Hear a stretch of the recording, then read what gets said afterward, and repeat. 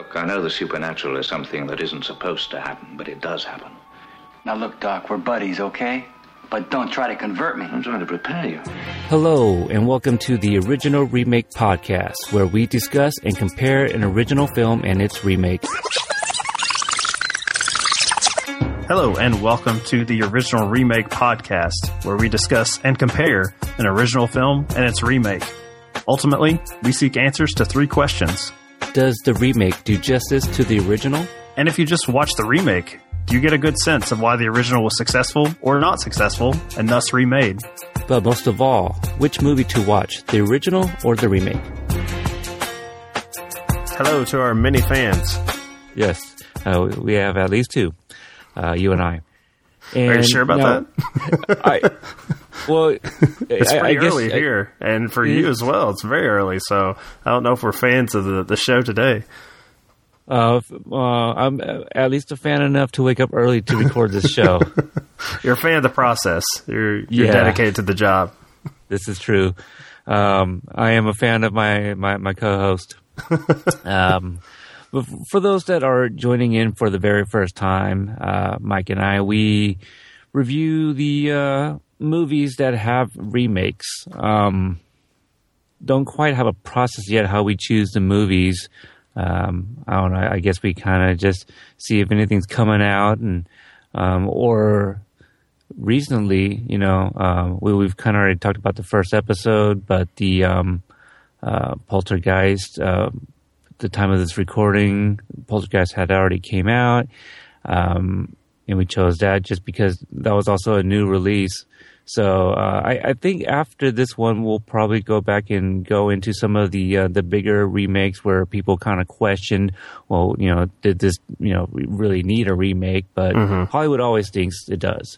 Yeah, right now we're just still in that haunted house mode, just kind of following up on Poltergeist. So we'll leave the haunted house for the next episode.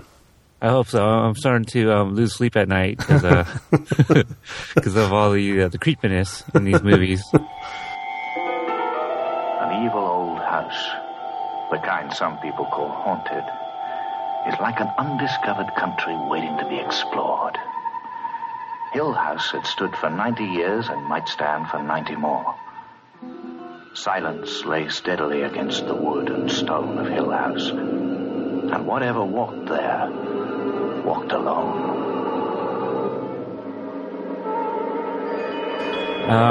But the first movie is, well, they're both called The Haunting, so the name has not been changed, only the names to protect the innocent. But the 1963 version, it is directed by Robert Weiss, and looks like it's written by Nelson Gidding, starring Julie Harris, Claire Bloom, Richard Johnson, and Russ Tamblyn. Mike, did you know any of those actors? I did not. Russ Tamblyn, the name rung a bell for me, and I actually looked him up. He was one of the West Side Story. He was the gang leader of the Jets. And I knew him later in his career. He was Dr. Jacoby in Twin Peaks. Okay, and he also was in at least one episode of Quantum Leap. So that's actually where I recognized him from, because that show I know like the back of my hand. I didn't know the Twin Peaks love was there for you, Peter, but I should have expected it, you being like a Northwest boy, so I figure that's in your neck of the woods. That's the only reason I watched it. No, someone recommended it to me, and I that very first episode I watched, and I'm just like, this is a really kooky show, and I gave it a few episodes, and ended up really enjoying it, and looking forward to its return later on. But this it's about The Haunting, anyway. It's about a scientist who is studying the paranormal, and he invites some test subjects, I suppose, to go stay in the house for a few days. I don't know if they mentioned, how long they were planning to stay there, but a couple events happen, creepy things. that's pretty much it. Did you find it a little unclear as far as the subjects? Because in the old version, it's just the young man, right? That is the heir to the I guess the property. Like he has family relations to it, and they explain that. Yeah, the Luke Sanderson, he's the son of, well, I think she's just called Mrs. Sanderson, who's she inherited the mansion, I guess we'll call it. I thought it was a little weird that she made Dr. Markway, take him along, and given no reason. But yeah, it was kind of unclear. I guess I can get into this now, but I saw the remake first. Okay. And I watched it that way only because I had only seen I've only seen the remake, and I only saw that actually when it came out, so I haven't seen it since then. So I guess what I knew from the remake, I kind of filled in the holes, I guess. But I read up a little bit about the original, and I guess it kind of got flagged for like its incoherent plot. So I think that's where you were going with that. Right. But right. Well, because the 1999 version, which is, I'm going to butcher the pronunciation, I'm sure, directed by Jan de Bont, who I guess for me most famously did Speed, did this film, and it was originally supposed to be a production between Stephen King and Steven Spielberg, which would have been, I don't know if the quality would have been better. I assume it would have. It's definitely much bigger stars as far as the writer and director, but that fell through. And in this version, that's the reason I brought this up, is they make it very clear from the start that it is the doctor, played by Liam Neeson here, puts out a call for insomniacs, people who have trouble sleeping. And so you get a clear idea, if you had not seen the original film, and maybe even if you had, why these people are going to sign up for this experiment. But like the other one, you have the same character names. You have Theo, played by Catherine Zeta-Jones here, who is some sort of like psychic, or she just is really good at reading people. She seems to know things that she shouldn't know. The Luke Sanderson that we mentioned, and the other one here is played by Owen Wilson. He does not have the family connection in this version. I think he's pretty much just supposed to be comic relief. He is the true insomniac here. And then there is Nell, played by Lily Taylor, and she, like the original version, will be the central figure. She's the one that the ghosts and the supernatural seem to gravitate towards. Now, I don't know if I missed it, but Theo's character, the Catherine Zeta-Jones, was it clear in the remake that she had those, I don't know, psychic powers or anything of that nature? I didn't feel like it was as dominant as it is in the original. It did seem like she was just really good at sort of getting people's heads, almost like a poker player. Like she just seemed to be able to not mess with people like she was extremely cruel, but she seemed to have everybody's number. She seemed to be able to take stock of people very quickly. So I don't know if they're just alluding to the original, where that seemed to be much more supernatural. It seemed like she had powers in the original, and I don't know if that comes across in the sequel or the remake. Yeah, the only thing I really got from her character is they were a little bit more clear on her sexual orientation. She mentions boyfriend and girlfriend, so we're to assume that she's bisexual in the remake, and it's kind of just implied in the original version. In the original version, it is implied that she's at least a lesbian, which I think that's kind of known for too. It's extremely progressive for the time period it came out. It's just which apparently that was in the novel, it was in the source material, but normally films that time would have shied away from that. So yeah, it is. Which that's you brought up the incoherence of the original. It is a weird movie. It is strange, and especially knowing the time period that it came out in, it is much stranger stylistically than the 1999 version, which to me is pretty standard kind of haunted house movie. Yeah, I got a little influences of Hitchcock for sure. There was bits and pieces in the beginning that kind of reminded me of Psycho. I mean, even down to the narration by Nell, in the original. Did that seem to bother you at all? The how we heard her thoughts throughout the movie? No, it was something I really liked because it just made me more tense. Like, she's, I mean, of all the characters, she's our main character. She's the one we spend most of the screen time with. And for her to always be on edge and seem like she's about to lose it or has already lost it, I found that to be scarier than the 1999 version, which I think they tried to play with that with Lily Taylor's version, that she was a woman on the edge. But when you start to add in, when you start to add in all the CGI and the house actually showing itself, you don't feel that she's actually crazy. Whereas in the 1963 version, we don't really ever see anything. We hear stuff, and they kind of play with the shadows just to make things look more imposing and haunted.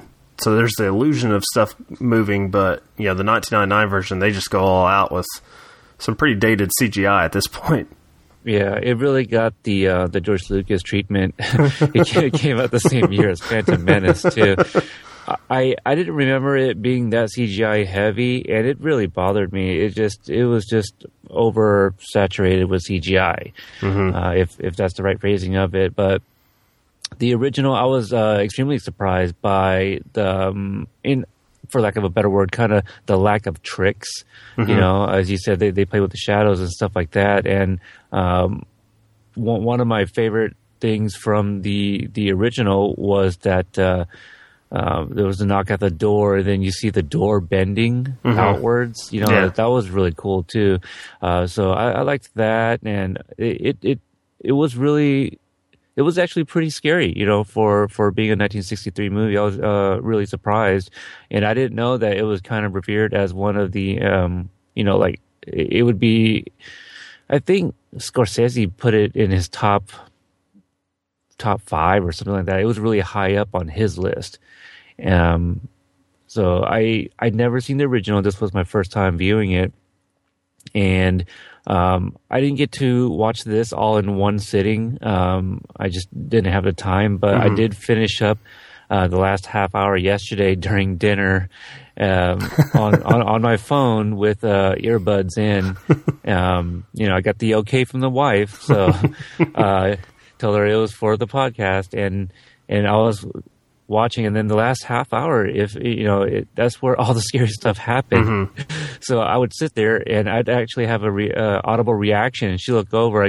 She's like, "Well, what happened?" I go, "Oh, you don't want to know," because she's not into the scary stuff. She there's this new show coming out called Whispers, and I don't know if you've seen any of the trailers, but she's caught whiff of it, and every time it comes on, she always asks me to either change it or she'll plug her ears and go la la la or something. She really doesn't want to hear that stuff because she gets frightened easily.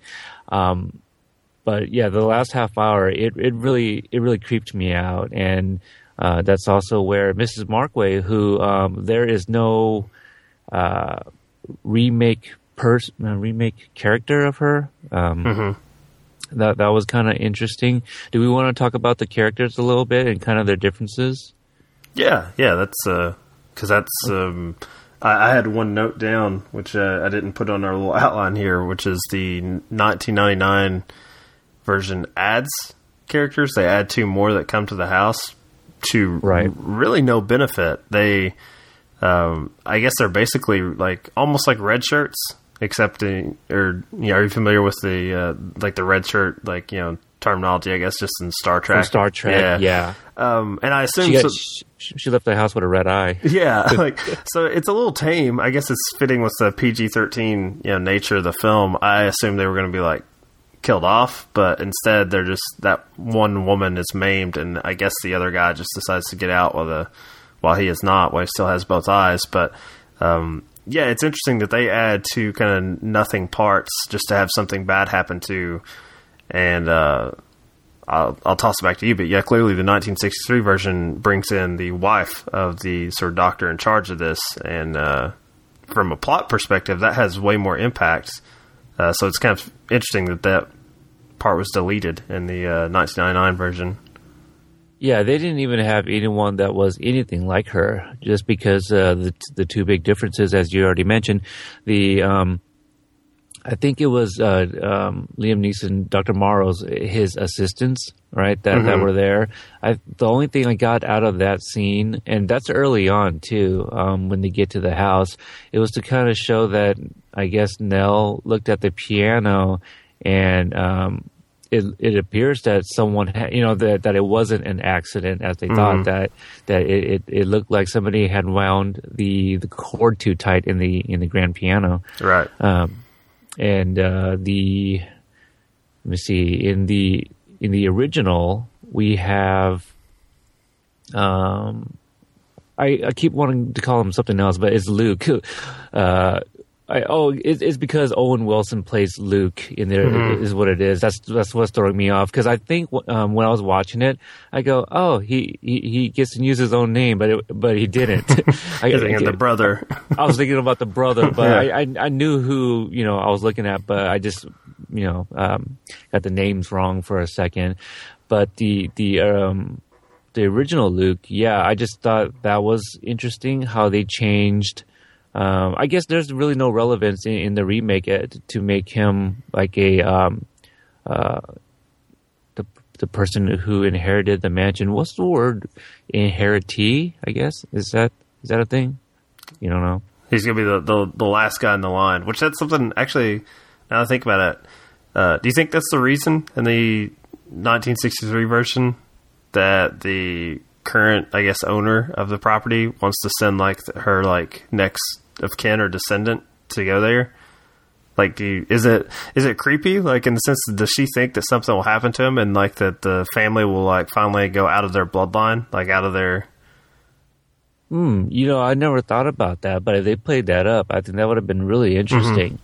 The original had a lot of great ideas, and I think maybe it's just a product of its time that some of it wasn't conveyed very well. Whereas the remake, I just felt like I don't know, I don't want to blame it on the actor or the writer, but the writing does kind of suck. There's really no other way to put it. The writer, who his name is David Self, he wrote Road to Perdition, which I thought that was fine. 13 Days, I kind of enjoyed. Let me see, The Wolfman, I barely remember that movie. So he doesn't have a lot of great movies under his belt, really. And yeah, just some of the dialogue, it was kind of weird. I did catch one line that was said by both of the Luke characters. Said it at different times, but it is the same line. But Owen Wilson, he's when they're in the house and they're kind of being that they're seeing all the supernatural things happening, he's like, let's burn this house down. And his delivery, was bad. The line I felt was just bad. And then I saw it in the original, where it's actually kind of said at the end. And I think it was more effective in the original, because it's said at the end, they're outside of the house and the movie's almost over. And Luke Wilson, played by Russ Tamblyn, he kind of just looks at the house and just kind of casually says it. Yeah, we should burn this down. And there was another line after that, but I just caught it that way. And it was kind of just interesting how I like to think that was supposed to be kind of a nod, right, to the original for having that same line. I mean, let's burn the house down. It's the same character that says it. Yeah, there's another instance of that where the caretaker lady, one half of the couple, comes in and introduces the Eleanor character basically to the estate, and is showing her to her room, and has this the Red Room. You're going to be the first visitors that Hill House has had since Mr. Crane died. Really?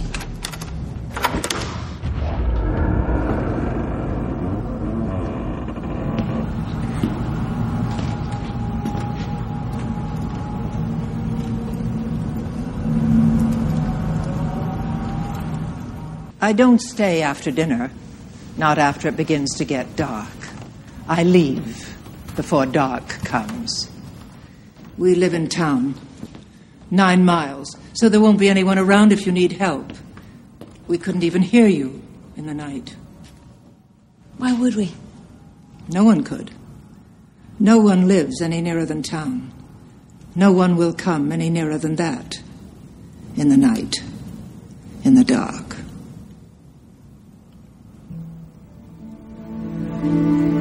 It's kind of hammy, even in both versions. It's like a story that, you know, your parents or grandparents or somebody, or maybe like an older brother or sister would tell you, trying to scare you as a kid. Like they're trying to set up like this kind of creepy vibe, and it's like, you know, no one will hear you scream. No one lives close to this house for miles. You know, no one will come near it. And in both versions, they have the Eleanor character kind of make fun of that person when the caretaker is next trying to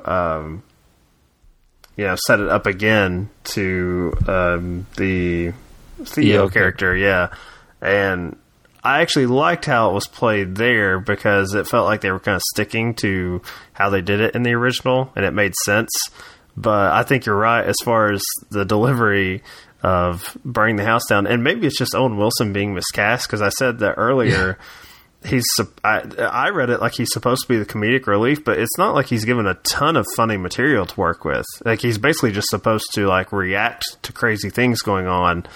And yeah, when you have him at the very end, I guess being the most aggressive one, like physically trying to fight the house, it comes off as silly when it shouldn't. And I think you're absolutely right. In the 1963 version, it just comes off as like a natural reaction, like, yeah, maybe we should just burn it down. Maybe that's the only way to like save ourselves. So probably not the best role for Owen Wilson at this particular time in his career. Yeah, I've never really been a big fan of him. I mean, I think the only thing I've liked him in was Midnight in Paris.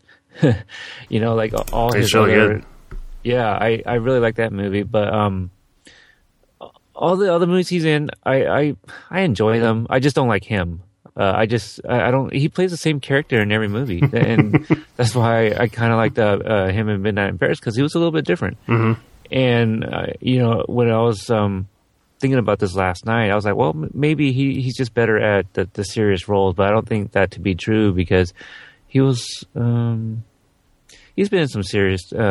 He's had serious roles too, where I don't know. I think it's his voice or something. You know, I don't like his voice. It's just, I don't know. Well, more specifically, I think it's just the way he talks, and then I think his voice doesn't help. I don't know. I don't know what it is. Shanghai Nights and Shanghai Noon. I mean, those aren't great movies, but it's just the way he plays his characters. You know, and it's kind of evident in this one too. I didn't really care for him. Did you like the Catherine Zeta-Jones casting for Theodora? I thought she was fine. She's that character in both versions is kind of a seductress, I guess. You know, it's someone that is very confident, and then it's supposed to make it scarier when you see this like confident, very forward woman sort of, you know, have to react to things and freak out, and she gets to where she's no longer trying to make fun of or pull one over on people and kind of smirky, and she's like genuinely terrified and reaching out to Eleanor basically for comfort. So yeah, I thought it was fine with Catherine Zeta-Jones, because she can definitely play a seductress type character like in her sleep. Did I think that she was especially good? Not necessarily, but I also think that, you know, that's my thoughts on the movie in general as far as the remake, because unlike you, I'd stayed away from it, and I'd stayed away from both versions because I'd read that the 1999 version was really bad, and then for whatever reason I just never got around to watching the original. So for this watch, I did a pure double feature. I went original, remake, one after the other, like 2 back-to-back movies. I can't say it helped. It probably would have been better if I'd watched them like you, and at least like watched the 1999 version with some distance from the original, because it just made those small differences in tone way more extreme. And I reacted much more negatively to the CGI in this, because as you said earlier, I got to see the really cool practical tricks they did in the 1963 version, and then to jump immediately to 1999 and having Owen Wilson fight with like a flying carpet, like it just, I just did not care for it. Yeah, Liam Neeson, I was just thinking, how much cooler would this remake have been had it been called Taken: The Haunting? You know, there's still time. There's still time. I suppose there is. It's just he didn't. I don't know. He didn't have a lot to do, but in '99, I think this might have been like the third thing I've seen him in at the time, because you know his career it wasn't where it is now. You know, where he's in every straight to DVD action movie. But let me see. The first one I saw him in was also in a haunted. It was a haunted hotel, but it was High Spirits. Did you ever see that one? Yeah, I'm not familiar with that Steve one. Guttenberg. No. Daryl Hannah. Okay, yeah, he plays a ghost in that one. And, it's a comedy, obviously, Steve Guttenberg. And then the second movie I saw him in, pretty sure it was the second movie, was another movie that featured a character named Nell, Jodie Foster. So and that's all I really knew him for. But then going back and watching this, I was like, oh yeah, that's right, Liam Neeson's in this one, playing the doctor. All right. So I kind of, anytime he was on the screen, I was watching him, and he didn't have like a lot of good lines or anything like that.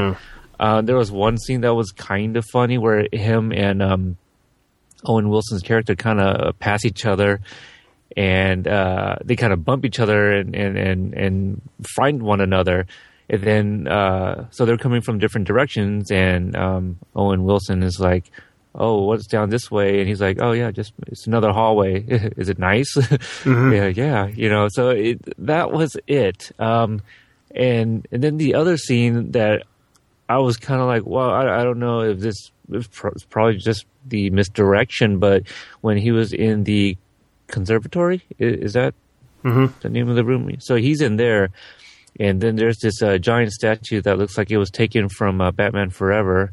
Just very well could have been laying in the pool. It was really weird. A lot of the statues were really, really weird. But the statue, comes to life and, pulls him into the water. And his reaction was just kind of like, it wasn't like, not again, but it wasn't like, oh my God, that just happened. It was just kind of all casual, like, all right, I think that's enough. So, right. I don't know. The remake just had a lot of things that made me, I just didn't remember it being that bad. And, granted, I was 99, let's see. So I was, 16? Mm-hmm. We were 16, I think. And I was working at the movie theaters at that time. So, I saw it for free. But definitely, watching it this time around with older eyes, it was bad. Well, some of the, touching on the Liam Neeson version of this character, it was one of the biggest differences between even how they set up the movie. And I really preferred the 1963 version, which I guess you could call it just, a shortcut. They just start off with a montage of horror. And it's like, here are the terrible things that have happened at this house. And you have a voiceover kind of, talking over these scenes of a caretaker hanging herself. And then the person before her was the child who inherited the place, who never left her room, like basically like her childhood nursery. She sort of stayed, she was just bedridden and needed like constant attention and help from the caretaker. And she, the one time the caretaker, I guess, is having a romantic interlude, she passes away in kind of an obscure way, going back to the 1963 version being somewhat confusing and not giving you the whole story at times, which I think in this case is fine. It's just, you just know she dies, and it's probably the house's fault. And then even just the actual origin of the house is, they just say it was, it was born bad, just because it seems like it's pretty random. Like the house is built, and before even something bad happens there, the woman that it was built for, the horses rear up, and the carriage she's in, it like she dies because it topples like on top of her, and she's gravely wounded. I mean, it's very brief and they don't actually give you, I guess, like a clear origin story as far as why the house is haunted, but I just like it. It just is, and then we're kind of off the races. But the 1999 version, they have Liam Neeson, and I believe Owen Wilson at times tell other characters, like, hey, do you know this is what happened here? And I just felt that was just really boring, like the way to do it, especially, and maybe that's just my viewing experience of watching them back to back. But like when Neeson is like sitting by the fireplace and is like, let me tell you about all the terrible things that have happened in this house, all the rumors. I just found it a really dull way to do it, especially when the 63 version does it so quickly and it's just like right out of the gate. Yeah, I was really surprised to see that, and it's funny because it was kind of they're almost like a companion piece for one another. Mm-hmm. You know, like you see stuff that happened in the remake, and then you go and watch the original, and you're like, oh, that's kind of the story behind that. What I'm kind of pointing to specifically was was it the second wife that? No. Well, the second wife fell down the stairs in the original. Mm-hmm. Who was the one that hung herself? Because I know their roles were different. I believe that was the caretaker. That was like in the remake, that was the second wife, wasn't it? That hung herself. I think so, but we don't actually see any of that stuff. Right. Nell only sees like a vision of a woman being hung. I think that was Carolyn that hung herself.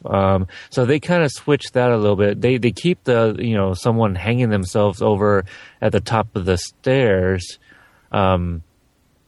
And that's another thing too. I wonder, like with this, for viewing, I'll save that for later on. I don't want to jump around too much, but yeah, I do like I prefer the opening of the original more as opposed to the remake. Because it's kind of like you said, the original opens up with the exposition right there. You know, it kind of already tells you the history of the house, which was really interesting because it shows us an actual history, whereas the remake, they only tell us just kind of the one story about Crane and the wife and then the second wife, and that's basically it.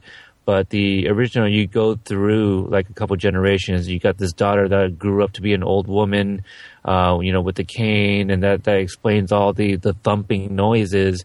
And then the remake, it's Nell, whose mom she took care of for, was it 11 years or something? Mm-hmm. And so they changed that up, and that was interesting. I'm not exactly sure why. Maybe to make it more, I don't know. Okay, so that scene with the Nell welcome home or whatever it was written on the wall, that I think the remake kind of connects that a little bit better. What do you think? Well, I think in the original, it's playing under the audience's maybe assumptions that we're getting that we're making, that this woman is not mentally stable, that she is going crazy or is already crazy, and maybe that's why she was like recruited to come here. Because I felt like the welcome home was like kind of commenting on her mind at that point, that she sort of belonged with the former occupants who seemed to at least have gone crazy at some point. I mean, you had a woman who from childhood on decided to never leave her bed or room, and then you had her caretaker just, for whatever reason, just randomly kill herself after having a seemingly normal life. That's getting into the origin there. As I said, in the 1963, what I liked about it was they just said it was born bad. And 1999, what you're kind of alluding to is they actually used that welcome home to set up, I guess, the origin, which in the 1999 version, Nell has to investigate and find out what it means, find out why the house is haunted, what is what's causing all this, and is that something? Did you like that they filled in the blanks there? That they actually made the house, they gave it sort of a villain, like one particular person who's like kind of, I guess, controlling the hauntings. He was like the evil spirit there. No, I kind of prefer the original better. because that's just more mystique. Because is Nell going crazy? Not once did I ever, for either movies, not once did I ever think anything was done by the other, occupants there. Right. But just it's never explained. It was a haunted, grave site where the house was built. They don't mention any of that, so you don't know what's going on. But to pinpoint everything on Crane in the remake, it's like, okay, well, all this is done by Crane, obviously. Mm-hmm. And the scene where they in the remake where they find Welcome Home Nell, everyone kind of pointing the finger at one another. That was like the most unbelievable acting I've ever seen. It very unconvincing. Like, oh, well, how do we know it's not you? And I don't know. I don't know. I don't want to kind of knock on the actors, but with better actors, I don't know if this could have been any better. I just think it was just bad writing. It's hard to play. You mentioned George Lucas earlier in reference to the special effects, and boy, Liam Neeson was having a rough year in 1999, coming off The Phantom Menace that same summer into The Haunting. But Harrison Ford once famously said to George Lucas when Lucas was unhappy with his performance and how he was delivering a particular line was, George, you can sure write this shit, but you can't say it. And it was like, that's just, if you give actors like really terrible material, it's in the end, it's just, it's just a shitty line. It's just like a terrible scenario, and it's not grounded in any sort of reality that any audience member is going to buy into. And, furthermore, going into that, like, we already know that there's weird stuff going on in the house. The characters already know there's weird stuff going on in the house. We don't need to have this really long sort of terrible scene where they each try to like accuse the other one, because there's already been crazy stuff going on. Like, this is just one more crazy thing. And I think it's even the Luke character that's like, I just, went and grabbed like a 20-foot ladder and spent all night, like, painting this all over these walls. Like, that's just not going to happen. So it's just like, you just want the movie to move on. And I think that's the biggest issue with the 1999 version, is it just needs to move along. And what it moves along to, it answers questions. I didn't even have those questions. Like, I didn't really need to figure out why there were like kids' voices. I didn't need to figure out like, that Crane was a child serial killer. Like his wife, like, did they lose a child, or they were unable to have children, and he started taking it out on like the children around the town.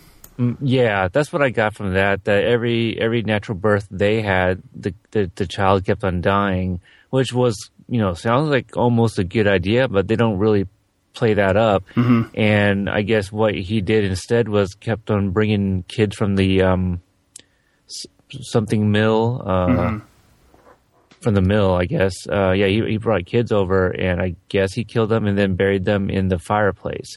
So that's a difference there. In the remake, that there is no significant fireplace scene or anything like that.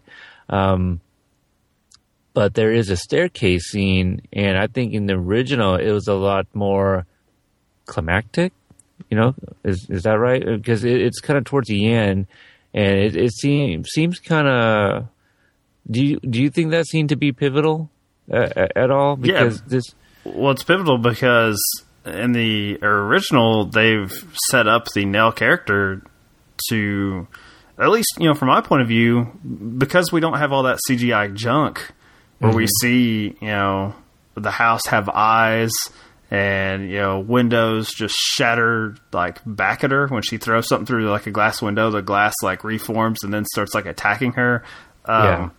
We don't see any of that nonsense. So you can kind of let yourself believe, hey, maybe this is all in her head. Like, maybe, other people are hearing weird stuff, too. But the extent to which she's hearing it is just kind of reflective of her mental state. And so when she goes up, and what you're talking about it being pivotal, I didn't know. I'm like, is she going to jump? Like, is she in that sort of crazed state where she truly believes this is what she's supposed to do?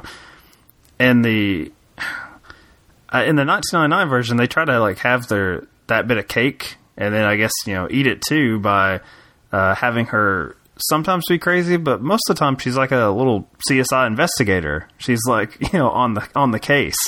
And so it didn't make as much sense to me that she would be up there and there was no sense of danger that she was going to like throw herself off. So I didn't, and especially when you add in all the CGI where you actually see like the screws coming out of the staircase, where it's like the movie makes very clear, hey, these are like, you know, this is a spirit doing this to Liam Neeson. I just didn't, I didn't care for it. It was like way too on the nose, and I also didn't feel that sense of danger for the Nell character like I did in the original. Yeah, and you know, we kind of mentioned it earlier. It's just the remake just showed too much. Mm-hmm. You know, you don't really leave the audience member to really think and imagine, you know, and use their imagination really for to see what's going on. But one of the scenes that really scared me in the original was when Nell goes all the way up to the top of the staircase, and then out of nowhere you see Mrs. Markway. Oh, it's horrifying. Yeah, it because she had disappeared from the nursery, mm-hmm. and we didn't get to talking about that because that's a big difference. Just having her there, mm-hmm. I forgot that both movies it takes, you know, it's the course of a few days, right? Mm-hmm. And I think in the remake, you don't see the Dudleys again, right? And I don't think you see them again in the original either. But I just kept on wondering. I was like, how did Mrs. Markway get in here? Because I thought the gates were locked. And I forget that they unlock it. Well, they could unlock it in the daytime mm-hmm. By the Dudleys. But I think the biggest difference is in the original is Dr. Markway, he holds the key, mm-hmm. right? In the remake, it's the Dudleys that have the key. So that makes it seem a little bit more like, okay, yeah, they really can't get out unless it's daytime. Whereas in the original, it's like, well, you can almost leave at any time because Markway's got the key. And so he's basically the one who kind of makes the decisions. And so, yeah, when his wife showed up, I go, where did she come from and where is it going with this? So I thought she was going to die. And when she disappeared, I was like, well, that was kind of weird. But mm-hmm. then when you see her again in the damn ceiling, I was just like, what the hell was that? It is a much more effective use of the red shirt, as I thought, because, yeah, when she shows up in the original, I'm like, oh, they need something bad to happen to somebody, and it's not going to be one of the main characters. Like, she's going to get it. Like, she's here to die, basically. And so I totally bought into it, the way they handled her character, because, yeah, when she disappeared, I also was taken to the account the time that it was released. And so 1963, I'm like, well, you know, they're not going to have her show up and just get, like, you know, her head ripped off or anything. Or have it attacked by a lion statue, decapitated, like in the 1999 version for Luke. But so I just assumed she'd been killed off screen. I was just like, okay, that was just it. So, yeah, when she appears again, I thought it was one of the, you know, I'm not going to go as far as Scorsese did and say this is one of the 5, you know, or 10 scariest movies of all time. But that moment is scary. That one moment is scarier than anything in the 1999 version by far. I mean, it got me. I don't think I think the 99 remake had some very mild, creepy scenes, but I was not scared whatsoever. And you know, the 2 scenes that really got me was all Grace Markway. Mm-hmm. You know, later on we see Nell trying to leave the mansion, which is also a difference in the movie between the movies. And so she's driving in the dark, you know, swerving, and you know, you can't tell if she's just, you know, driving crazy or did something take over the wheel, you know, because she can't. It appears that she can't really control the car, and then out of nowhere she has to dodge, you know, Grace Markway, who's like in the middle of the road or something. And that also scared me. So, really effective. It gave me the creeps. And I must admit, last night, because we tried recording yesterday, and it was really weird. For the viewing of the first movie, the original, I watched it on my iPad, and I think I texted you, like, my iPad just kind of like, it would stop. It stopped like 3 times. So I'm just like, well, what's going on here? And I text you like, I'm having trouble watching this. It's kind of spooky. And then after that, I think like 2 more times it would stop like in the middle of playing. I'm just like, well, that's really interesting. But I was able to finish it. But yesterday, after finally finishing the movie, again, the last half hour, I was preparing to set up to record, and I was like, literally looking behind over my shoulders. I was kind of looking at windows, and I'm like, yeah, I should probably close the blinds. I was legitimately scared walking around my house late last night. Walking around, looking for my earbuds, my microphone, and all that, and just setting up. I was really scared, and it's all because of Grace Markway. There was no characters in the original that did that for me. Not even Crane, who seemed to be the main villain and the biggest supernatural being in the movie. Yeah, and I had a big issue with that. I just didn't, as you said, I guess we can just say the 1999 version just shows way too much. They also tell way too much. There's too many people just telling you the origin instead of showing you. So it's funny for a movie that wants to show you all sorts of really bad CGI, which maybe at the time was probably one of its marketing points. It was like the special effects for 1999, but the origin of the house, what they do with the Nell character really bothered me, because that is what made the original so scary for me, that they made it more psychological horror about this one person. As you mentioned earlier at the top of the show, very Psycho influence, where they have like almost like the Lillian Crane sequence where she's like leaving town. Like, she's talking to herself constantly. And when you have her turn her into an investigator and like a savior of the house, it's not that scary, because the 1963 version, Nell, at least I got the idea that she just wanted to feel like a part of something and feel home. Like she wanted to find a place in the world, because she's a damaged individual going into the house.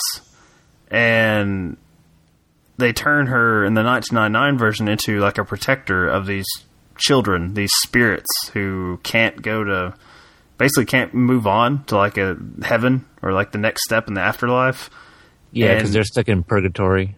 And I don't find that satisfying from a horror movie like perspective. It's just like you're turning her, I wouldn't say not quite into like an action hero, but you removed some of the darker elements of the 1963 version, which is funny, because I think most people, if you tell them, hey, we're going to watch 2 scary movies, and, please subscribe to Original Remake, because we're going to talk about a horror movie from 1963 and 1999, they're going to think like, well, the 1963 version, maybe it was good for its time, but it's probably not that scary now. But, I mean, looking at these two, I would call the 1963 version the only horror film among the two of them. And the 1999 is just more like a supernatural adventure. Like, I don't know. It doesn't ever, as you said, not once was I ever scared. And at times it's just silly. It's just goofy. And I briefly mentioned the Owen Wilson decapitation scene, which it's more violence than you get in either film, but right. It just looks ridiculous. It's just, I don't know. Even when they go to those darker moments, it's just way too silly. And I really wish they had stuck with the sort of terror going on in Nell's head more, like in the original, as opposed to making her this like heroic character. Yeah, it's really weird, because it was PG-13, and The House on Haunted Hill came out the same year, and that was rated R. I haven't seen that since its release, but I think even for PG-13, the remake could have been a little bit more. I think it could have been a little bit more violent with the decapitation. Like you said, it was kind of silly. I mean, the only thing missing was a boop, when his head popped off. But Nell's character in the remake, I think that it was the execution of it.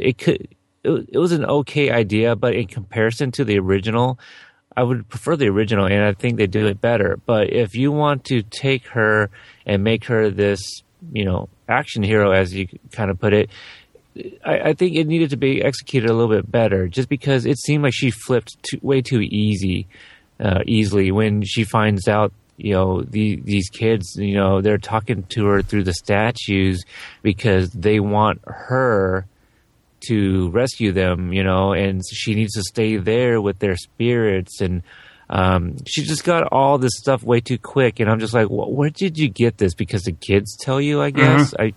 I don't know. It's really, really muddled. And I, just like you said, I was very unsatisfied with how that kind of ended. And I guess that's the only reason that they try to make her connect with Hugh Crane, is making her like a descendant of his, right? Mm-hmm.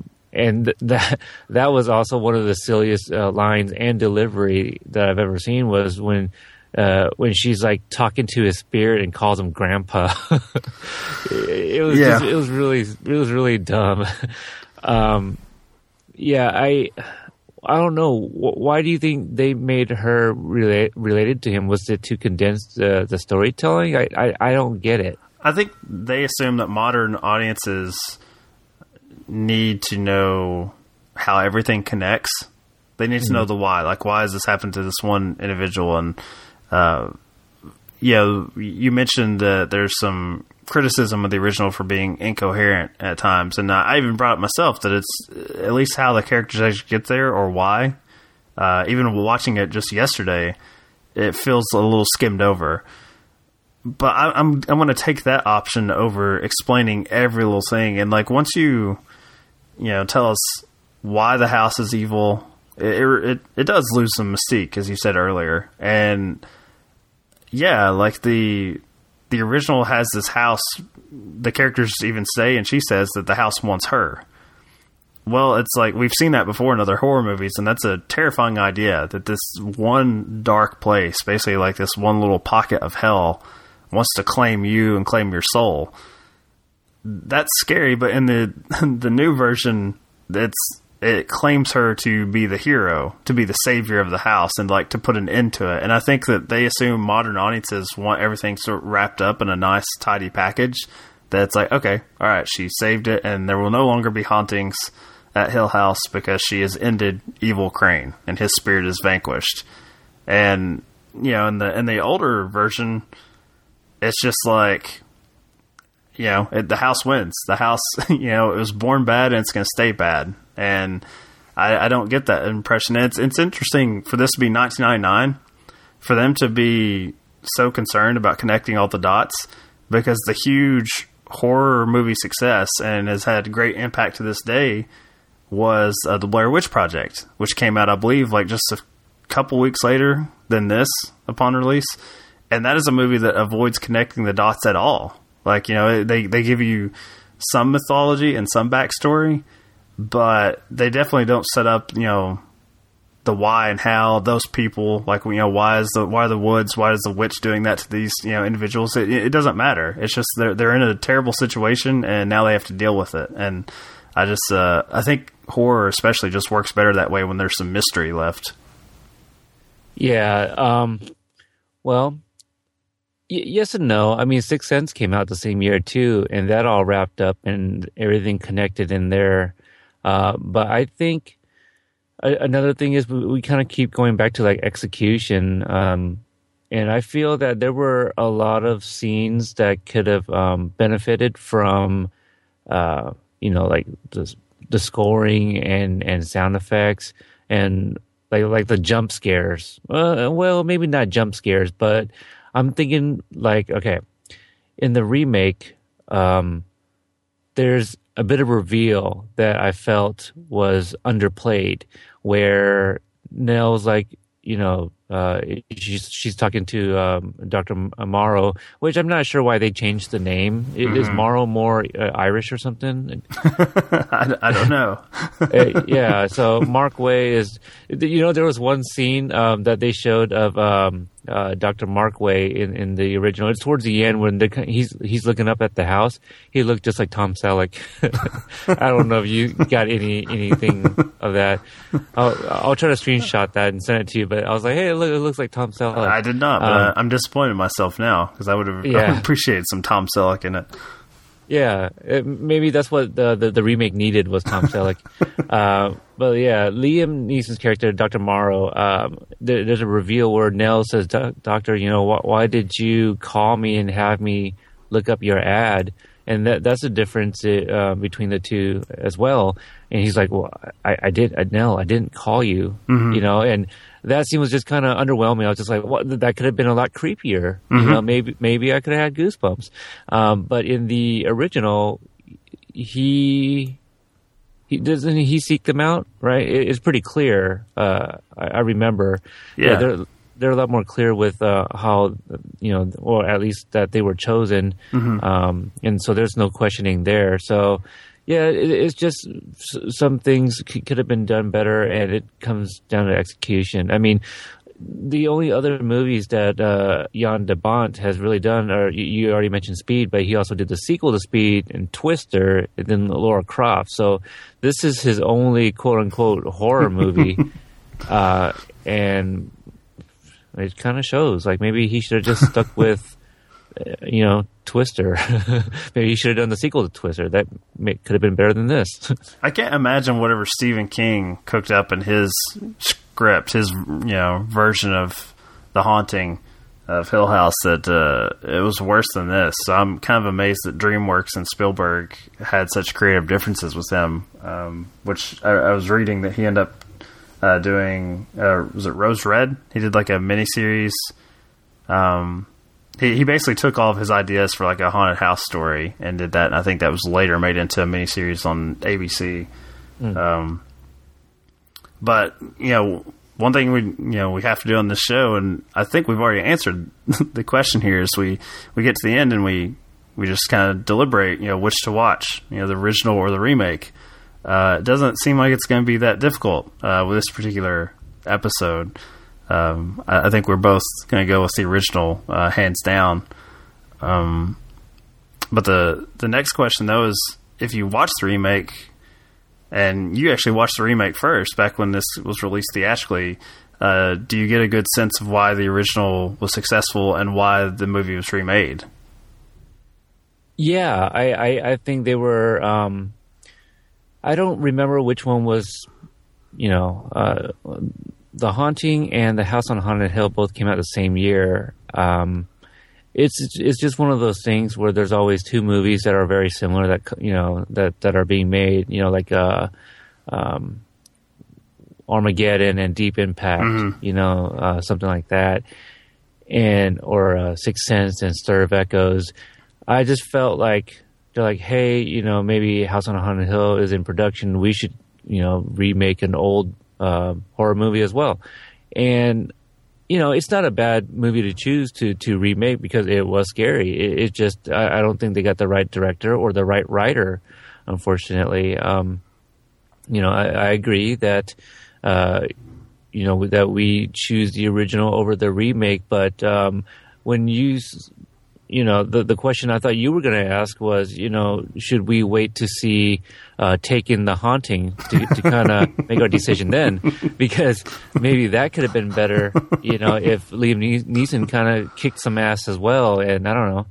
I was about to ask, do you think that younger audiences, when they watch the 1999 version, which at this point, younger audiences probably wouldn't even go back that far, to 1999 to watch like a scary movie, especially one that's not well regarded. But what are they gonna make of the original, since it is the 1999 version is so visual effects heavy, and the 63 version just avoids that so much? Like they are, vastly different, just even in style, even if they're telling a similar story. And obviously I've knocked the remake for like deviating too far into the investigative side, but what do you think the audiences that are just discovering this will make of those differences? I'm not sure. I mean, I can't see why The Haunting, as much as I enjoyed it, the original, as much as I enjoyed the original, I can't see why anybody would kind of dig it back up to watch it, because it's I just don't think it's one of those go-tos, right? Like, I mean, growing up, I've never really heard from anybody like, "Oh, The Haunting, it was really scary. That's something that you should watch." So I was really surprised. I was like, "This not only is this movie good, but it scared me. Why is this not talked about? I mean, this only came out like 3 years after the original Psycho." And I'm not going to put it up there with Psycho. I don't think it's that well directed, but it was still very effective in what it was trying to do. But yeah, I would definitely recommend the original over the remake. But I can't see anybody digging up these movies, unless it's like at least hopefully we piqued some kind of interest, through this podcast. I mean, I disagree with you because I think now there's going to be an insanely popular movie podcast that will force them to dig up these older movies. So yeah, that's all on us. Yeah, a lot of weight on our shoulders there. And but the remake, I was kind of thinking about it. Like I don't know if Phoenix would. Who's going on 15 now. I don't know if he would check this out. And he actually likes thrillers. And the remake is certainly not a thriller, but we went and, reviewed The Frighteners, which was 96, 90, yeah, I think it was 96. And that is scarier than the remake of The Haunting. And that's not even a scary movie, but it's creepy. Like a comedy thriller. It's comedy thriller, and there's more scenes that give me the creeps in Frighteners. But I think I can see him seeing like the cover box and it's like, oh hey, Liam Neeson's in this, and that guy with the weird nose. Dad, is this worth a watch? And I'd be like, hell no. But I don't think he would be like, yeah, I'm gonna check this out on my own.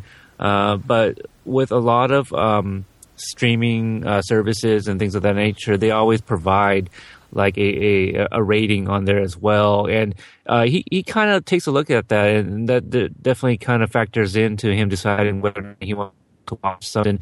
And 99 Haunting, I'm sure anywhere you pull it up, it's going to get have a bad rating. I don't think I ever answered your question. Well, you did bring up I guess was going to be my second question, which will audiences now, because it was a little strange for me to even accept Liam Neeson as someone who gets his butt whooped by like a fountain and a staircase. I think it's so ingrained in me now that he is going to like just physically just dominate any challenges that come his way. And so I kind of wondered if your son Phoenix, which you missed an opportunity there, which you need to take every time on the show to pimp out your other podcast. So I'm going to give that to you now. But would Phoenix from Hydrate Level 4, would he be able to accept Liam Neeson as not an action hero in this particular film? Well, I think he's only known Liam Neeson to be an action star just because, you mentioned earlier he was in Phantom Menace. I don't know if Phoenix has seen the prequels, to be honest. I know he's seen the original 3. He's probably caught some of it on TV, I'm sure. But it was hard for me as well to kind of separate the action star Liam Neeson and before, obviously, because I don't know. I don't want to say it was unbelievable, but it wasn't. I mean, right? He was Ra's al Ghul in Batman Begins, and I'm sorry, the Star Wars fans are going to hate me, but I forgot his character's name on Phantom Menace. Qui-Gon Jinn. I'll pick you up there. Yeah, I knew it sounded kind of Asian. Well, it does. Quan, I mean, I know it's spelled differently, but Quan, that's like Chinese. And I'm Asian, so I can say that before you tweet or email in, because we'll probably get like a bunch of those. And I'm from Kentucky, so if I offended all you Wikipedia experts on my mispronunciation of a Star Wars Jedi, I apologize. And that shows what kind of casual I am, because I mean, it makes sense, but I've never heard of Wikipedia. So there you go. I'm a casual fan of that. Let's see the question. Yeah, I think I answered it. It was hard for me, so I think it would be hard for Phoenix too to kind of see Liam Neeson kind of taking a step back. Obviously, he's never seen Nell and High Spirits. He was not a badass whatsoever. Matter of fact, he's kind of rapey actually with Daryl Hannah, who's his ghost wife. in that. I've never heard of this movie, but High Spirits. It's got like Peter O'Toole in it. I think it's Peter O'Toole. Isn't he the one from Supergirl? Oh, you know what? Lawrence of Arabia. Yeah. I actually almost bought this just a week and a half ago because it wasn't for this movie. I was having trouble finding Vampire's Kiss in stores, and so I got online, and it's the DVD version, or maybe it's a Blu-ray. I can't remember, but one of them, it comes packaged. The Nicolas Cage vampire movie, for whatever reason, comes packaged with this PG-13 comedy horror film. Because I'm looking at the IMDb cover, and I'm like, oh, I recognize that box art. And having done Vampire's Kiss for a War Machine versus Warhorse episode, which is my other podcast, you can find on iTunes or Stitcher. Please rate, review, follow at War Machine Horse. That is not a family-friendly horror film at all. So that's very weird that they're selling those two in one combined package. So I almost own this, Peter. That would have been strange if I had just bought that. Really strange. Maybe Hugh Crane, put the movie out and you saw it because he knew I would talk about it. We don't need to investigate. That's not how I roll. I just leave it up. Leave it to the mystery of Hill House. Well, and I'd like to think I'm a little bit more mentally stable, so I wouldn't sort that out either. But to pimp the other show I do, Mike, you mentioned it, Hydrate Level 4. I review movies with Phoenix, usually the ones I grew up watching, and we give both perspective of our generation on that. Which again, at the time of this recording, I'm happy to announce that he will be returning very shortly. He got his grades up. We're very proud, and we finally gave his TV back. Oh, nice! So we just put that up. So yeah, we'll probably do something next weekend. Can I make a suggestion? Suggestion? Yeah, because you have me interested. Not so much that I actually want to see the film, but would High Spirits fit with your sort of 80s themed show to put on there? It could. No, it absolutely would, because I kind of grew up watching that. It wasn't one of my favorites. It's a weird one. Actually, yeah, maybe we'll give that a shot and kind of see. We'll see if he likes it or not, and if he doesn't, maybe we'll just do like a mini review rather than go in depth. Yeah, that'll be interesting. You're right, because Liam Neeson, his character is really different in there, and Steve Guttenberg. Have we done a movie with him yet? Probably not. I know Short Circuit is on our list. We haven't gotten there yet, but so at the very least, you can look forward to a possible Hydrate Level 4 episode if you check out Peter's other podcast, where he answers all of my questions about his son and how he would view Liam Neeson in a non-action hero role. Yeah, that'll be very interesting. Maybe it could be one that we watch and then we just kind of like briefly talk about before an actual review or something like that too. Because I remember it being really kooky and quirky and everything that a Steve Guttenberg movie is. But I guess one other thing to wrap this episode up. But do you think that there's should somebody watch this? Do you think watching it in any particular order might hurt one or the other? I suppose it could. Just because I think the remake is so bad, it could hurt your viewing experience of the original if you come to it later.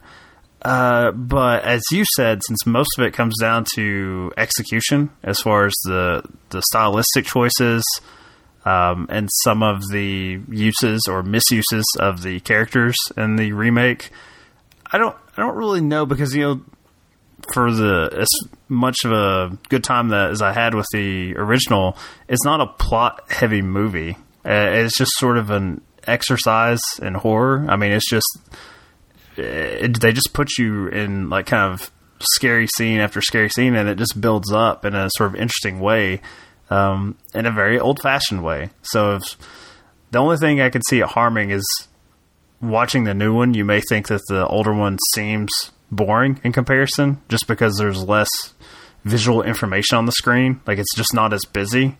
I found that very refreshing. Now, I did watch the original first, but in this instance, I think that it would be fine. I don't think it's going to, like, you know, the original has not got a big twist ending. You mentioned Sixth Sense earlier or something. So if Sixth Sense was ever remade, yeah, if you watch the remake, it's probably going to ruin, you know, your pleasure with the original. But I don't think so. I'm just afraid that if people watch the new one, which has a whopping 4.9 out of 10 on IMDb, that they'll never get to the original, which has a 7.6.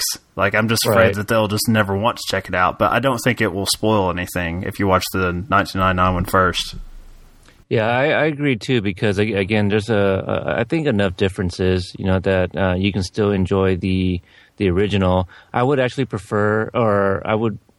recommend watching, you know, if you're going to watch both, watching the remake first, because after enjoying that original, you're not gonna sit well through the remake. How did you watch it? Did we go over how you? I think you mentioned it. I kind of forgot already, though. How it, as far as my, like, because you said you watched them back to back. You watched the original first and then the remake. Okay, yeah. So I did it in reverse. And so yeah, I think I was able to enjoy the original that much more. So watching the remake second for you, were you dreading it? You were just like, oh God, just get over with?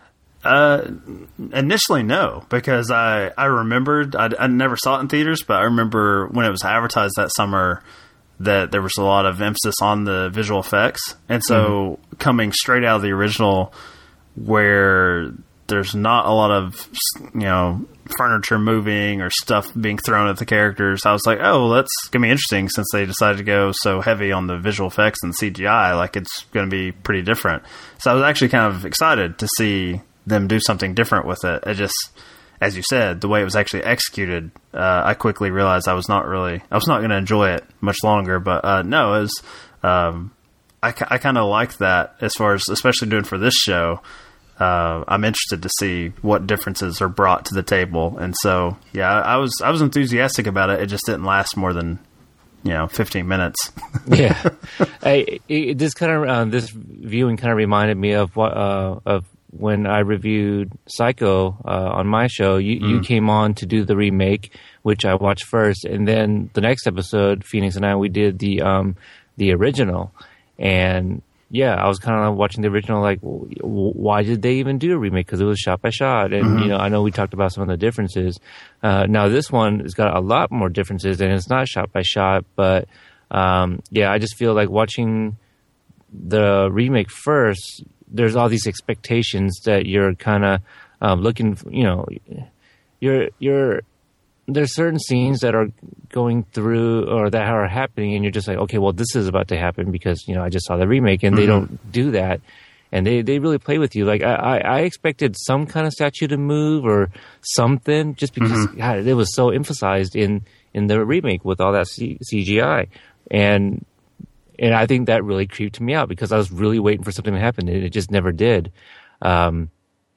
And yeah, I think just because I was very underwhelmed with the remake, and then watching the original afterwards, I was just like, okay, that's, it made it that much better for me.